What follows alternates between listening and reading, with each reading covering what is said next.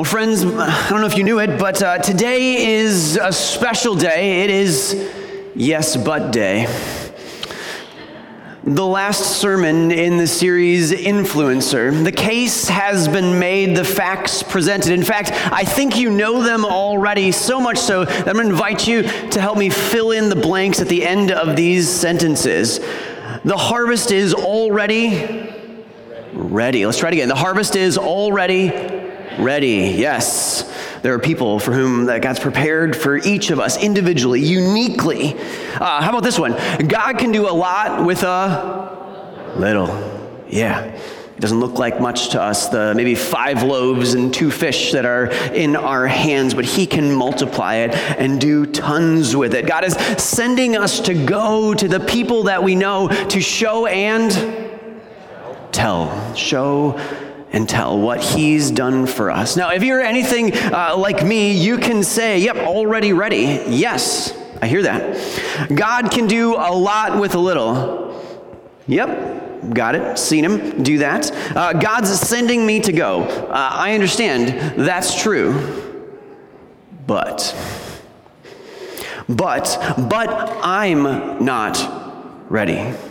Sure, there are things that I could show and tell. I could walk you through the Lord's Prayer and tell you about a Father who cares for me. I could tell you about daily bread. I could tell you about a God that provides protection and provision for me. I could tell you about his will in my life. I could tell you how he's answered prayers. I could say how he's come to me in baptism and given me the Holy Spirit. I could show, I could tell you lots of things, but there are lots I don't want to show. And lots I'd rather not tell. Lots I don't want people to see. Lots I'm ashamed to tell about. I think the thought process maybe for you goes a bit like this. It does for me. If I go and step in, if I love like Jesus and speak of Jesus, if I encourage other people to follow Jesus, they will look at my following of Jesus. And they will see how far I haven't come. They will see lots of healthy habits that I haven't developed, and lots of bad habits that I've not left behind. They'll see lots of things that I don't know, things that I haven't even taken time to explore.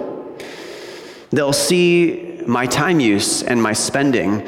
They'll see my parenting and my relationship habits. They'll look at my marriage and my work ethic. And they'll see that they're often not guided by the words and the ways of Jesus, but rather by what's efficient and what takes care of me. They'll notice my lack of advocacy for the poor, my lack of prayer. They'll see the meagerness of the faith conversations in my home because, man, more often than not, we're just running in some other direction. Maybe it's just me, but I suspect it's not. That there are things that you're ashamed of, things I'm afraid to let other people see. Maybe as you listened to the sermons over the course of this series, you think about guys like Walt and Janet. And be like, yeah, I get the vision, Lord. The guy like Walt who through playing marbles was able to help 10 and 11-year-olds know that they're loved unconditionally. I can see, Lord, how you worked through Walt to be able to bring blessing into those children's lives, and how there's been fruitfulness even beyond what Walt could have ever seen. Lord, way to go, Janet, 82-year-old widow, hanging out with junior hires. I see how your influence mattered to so many. But I'm not ready. Not yet. That's what we say as followers of Jesus when we're like, yep, I get the things that Jesus is telling me to do. I just add the not yet on there, and then I get to wait a little longer.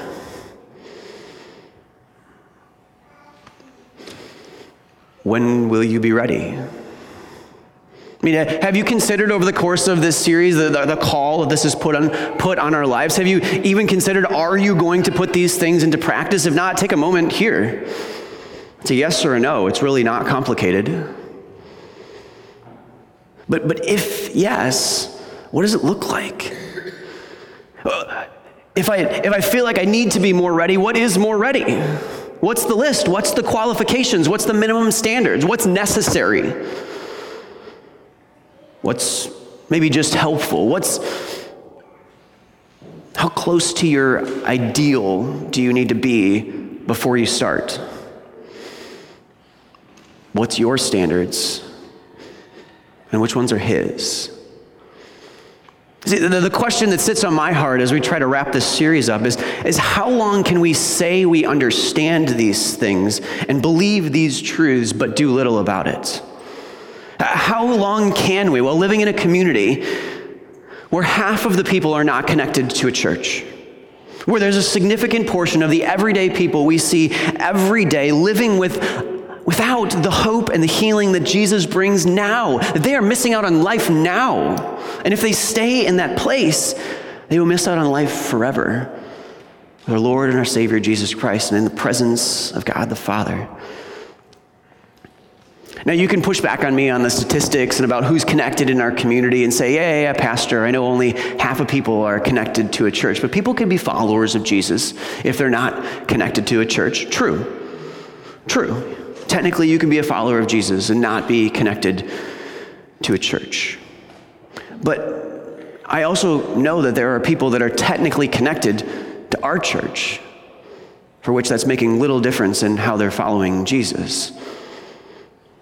So here's what's true. There are people without support, without community, that likely aren't living in the fullness of the hope and the healing that Jesus brings now, and probably aren't actively being part of the harvesting that Jesus has said is already ready.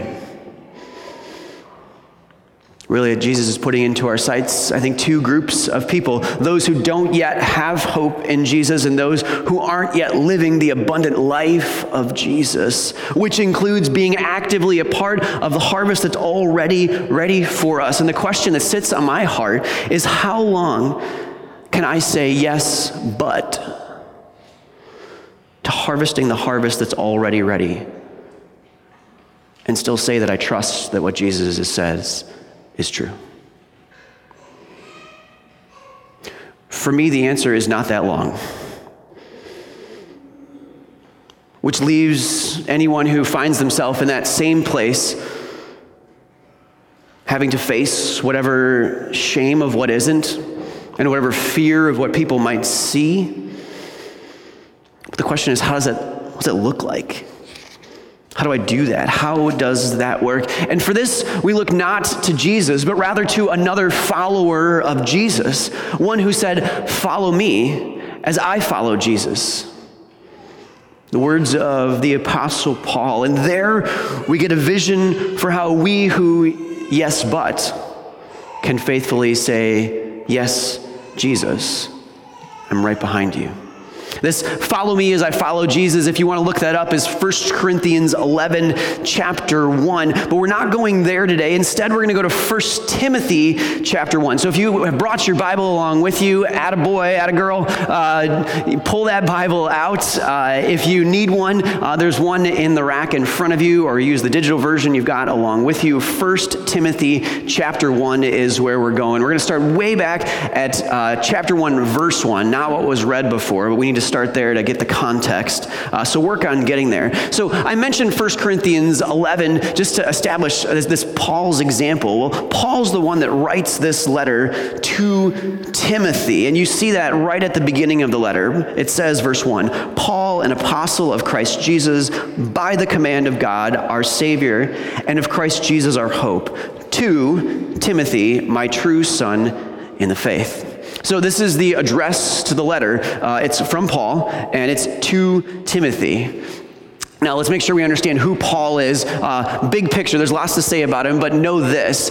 He's a traveling missionary, pastor, evangelist who has invited Timothy to join him in that work, and they've been at it together for about a decade. Best estimates, Timothy began when he was a late teenager, somewhere in there, and he has gone along with Paul on these journeys for about a decade.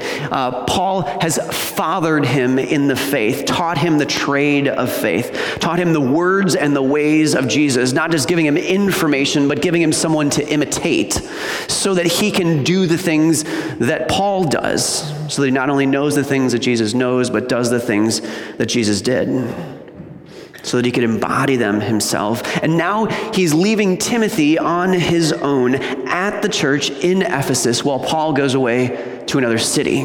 Why? Because there's things that Paul needs to get onto, but there's still urgent needs in the church in Ephesus. And he leaves Timothy there to continue that work. And the work is this: there are leaders in that church that are teaching blatant errors about Jesus and the faith.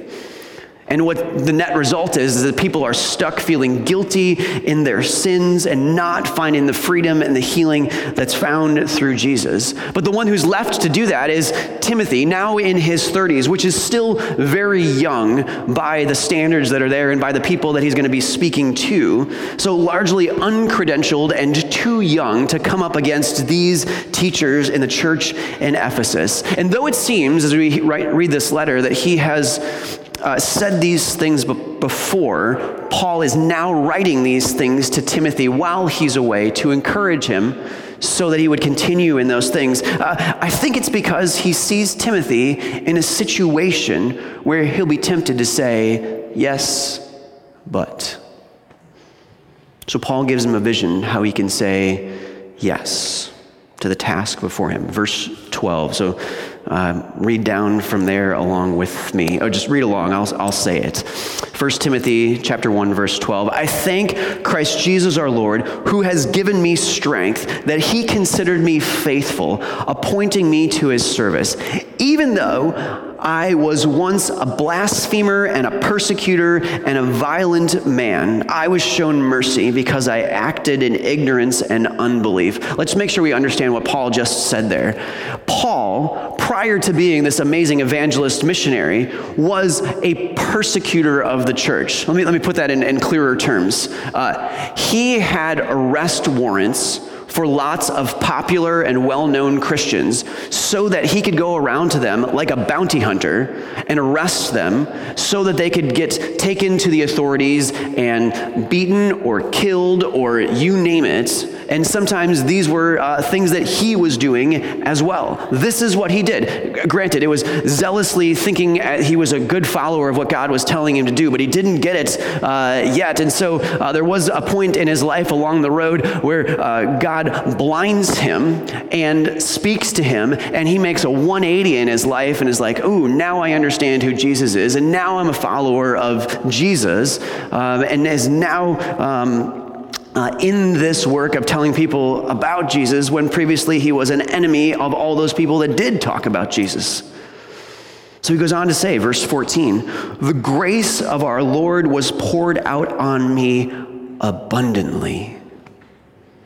The grace of our Lord was poured out on me abundantly, along with faith and love that are in Christ Jesus. This is the 180 that happened. And he says, here is a trustworthy saying that deserves full acceptance. Christ Jesus came into the world to save sinners, of whom I am the worst. But for that very reason, I was shown mercy, so that in me, the worst of sinners, Christ Jesus might display his unlimited patience as an example for those who would believe on him and receive eternal life. Let me put it in my own words, in just a sentence. If God can make a missionary out of a murderer, he can accomplish his work through you. All of your yes buts to all the things that you might feel shame for, all the things that you fear people might come to know that you don't do, that you haven't figured out yet, they will not limit the work of God through you. They will not. limit the work of God through you. So the thought that the things that I'm shameful about, the things that I can't do, these are going to keep God from doing what he can do. No, it won't. In fact, they'll actually highlight and magnify the power of God as you say yes to what God has prepared for you to do. And in fact, then, as you live into these things, as people watch you do this, it pushes against all of their yes buts as well. As you live the love of Jesus and speak of the love of Jesus, and they might say, yeah, but I don't know if God really could love me. He doesn't.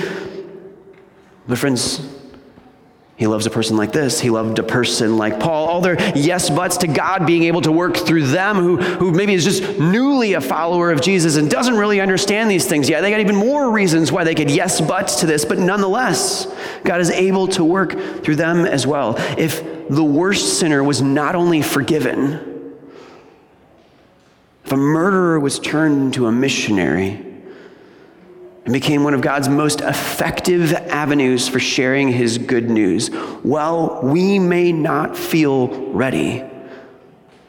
By God's standards and by God's power, we are. And can I just tell you, if you feel not ready, you're in good company. And that's not just because I've had the same conversation with Pastor Brian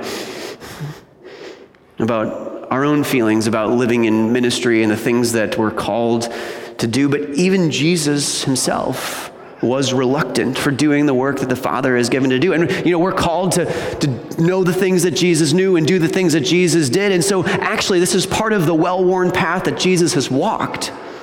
He was reluctant ahead of the cross when he was in the garden before his arrest, knowing the coming crucifixion that was to come. He said, Father, if it's possible, may this cup be taken from me. May what's going to come, that he was already aware that was going to happen, that he was going to be carrying the burdens of the world, and his body was going to be beaten, and he was going to suffer and suffocate and die. He said, Father, if I don't have to do this, I don't want to.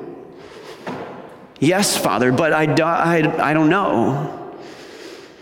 And yet, though he lingered in that yes, but, he landed in a firm yes.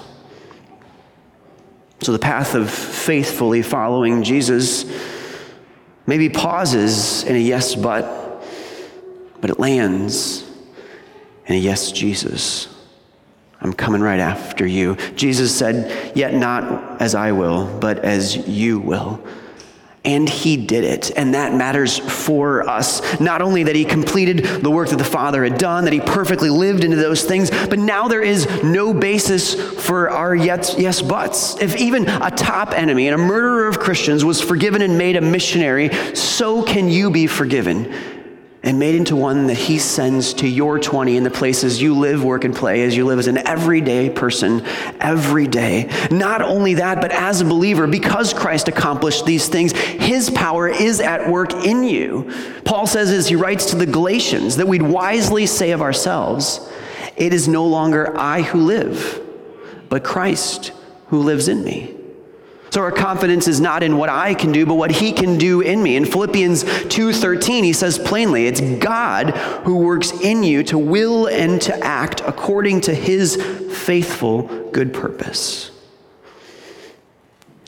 Not ready? That's our perspective, not his. Let that soak in.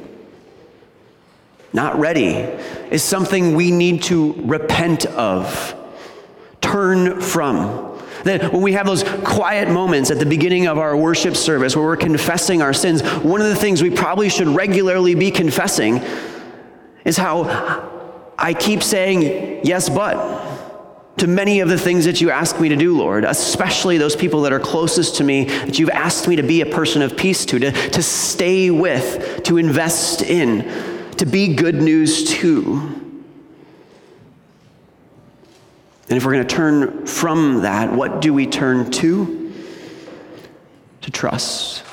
To radical, ruthless trust. Trust that God works through those who are a work in progress. If there was one sentence that I'd love for you to write down and take with you and hold on for the week and the years ahead, it's this: trust that God works through those who are a work in progress. This is counter to everything we see when it comes to other influencers out there, whether that's a business influencer or a social media influencer or you name it, whatever kind of influencer. We pick the people that got it figured out. We got the people that have the Fortune 500 company and retired at 33. We pick the social media influencer that's got the perfect skin, the perfect aesthetic, the pristine designs, the perfectly social issue savvy comments about whatever is coming in this world. They have this constant and never-ending care for branding and image because that's what sells. One wrong step, we've seen it. A social media influencer, a company, a brand gets canceled. They're out.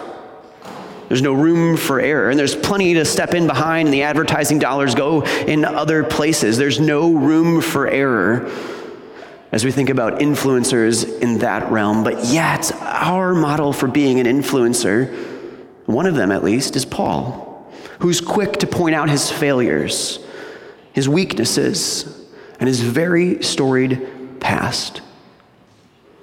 Can you even imagine one who's trying to influence from that kind of platform? Hey, let me tell you all the ways that I'm not capable of doing these things. You should come follow me. They wouldn't make it. But Paul is teaching that influence is not about perfection, but about helping people see one's progress and growth through the work and mercy of Christ Jesus. People don't need perfect examples. They need living examples. I mean, just think about it pragmatically for a minute. If you want to start taking up running, you could model yourself after an Olympic athlete that just finished a marathon in almost 2 hours. But it's a whole lot easier to follow your neighbor that's 2 months ahead of you in starting to walk regularly so that they could get healthy. Because I can pattern myself a little bit easier after somebody that's 2 steps ahead rather than somebody that's 20 steps ahead. So maybe being that much further ahead actually isn't what God has in mind for you and for the 20 around you. We are on this journey toward Christ likeness, and our influence is going to be best received when we present ourselves as those who are still in process, a work in progress on the journey.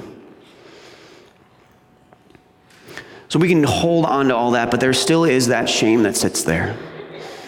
The things that we're afraid about, what do we do with those? How do I step ahead with those in mind and knowing that those are still real? 2 things. So if you want to write them down, this is the first. Number 1, see yourself through God's eyes. See yourself through God's eyes. Admit those failures before your loving Father and trust with that radical, ruthless trust that the grace of our Lord Jesus Christ was poured out on you abundantly. That 1 Timothy chapter 1, verse 14 that Paul said about himself, the grace of our Lord Jesus Christ was poured out on me abundantly, he said. Essentially, those things of my past, they don't define me. Those things aren't how God sees me. When the Father looks at you, though he knows you are sinful, he sees the perfection of his Son. He sees the robe of Christ's righteousness that covers all our sins. That's one of the ways we talk about how we're covered in baptism. He doesn't see our sin anymore. He sees Jesus. When he looks at you, he says, with a smile on his face and a twinkle in his eye, like a loving father or a grandpa, I love you, daughter, son. I'm proud of you. I delight in you. Yeah, I know you've been prodigal, but that doesn't make you any less my daughter or my son. You are both sinner and forgiven saint of God. God sees you for what you one day will be, perfect and sinless, just like his Son, Jesus. This is the firm foundation that we stand on. And standing on that firm foundation, number 2 here to deal with our fear and our shame, be in process with all those things as you go. So number one, see yourself through God's eyes. Number two, be in process. To borrow a lyric from Corey Ashbury, what looks to you like weakness is a canvas for God's strength. What looks to you like weakness is a canvas for God's strength. It was for Paul. And what a gift we can give if we let someone see the canvas where God is working, where we're only a couple steps ahead. But it's a couple steps ahead. So let them see where you've been and where we can go together. And realize that returning to this step one of seeing yourself through God's eyes is something you're going to have to do regularly. At least I do. I know Pastor Brian does. And I think anybody that I've talked to regularly about their life of following Jesus does as well. This is part of being a work in progress. To return regularly to the grace of our Lord that was poured out on us abundantly. Returning to that isn't an indication I should have yes-butted a little bit longer.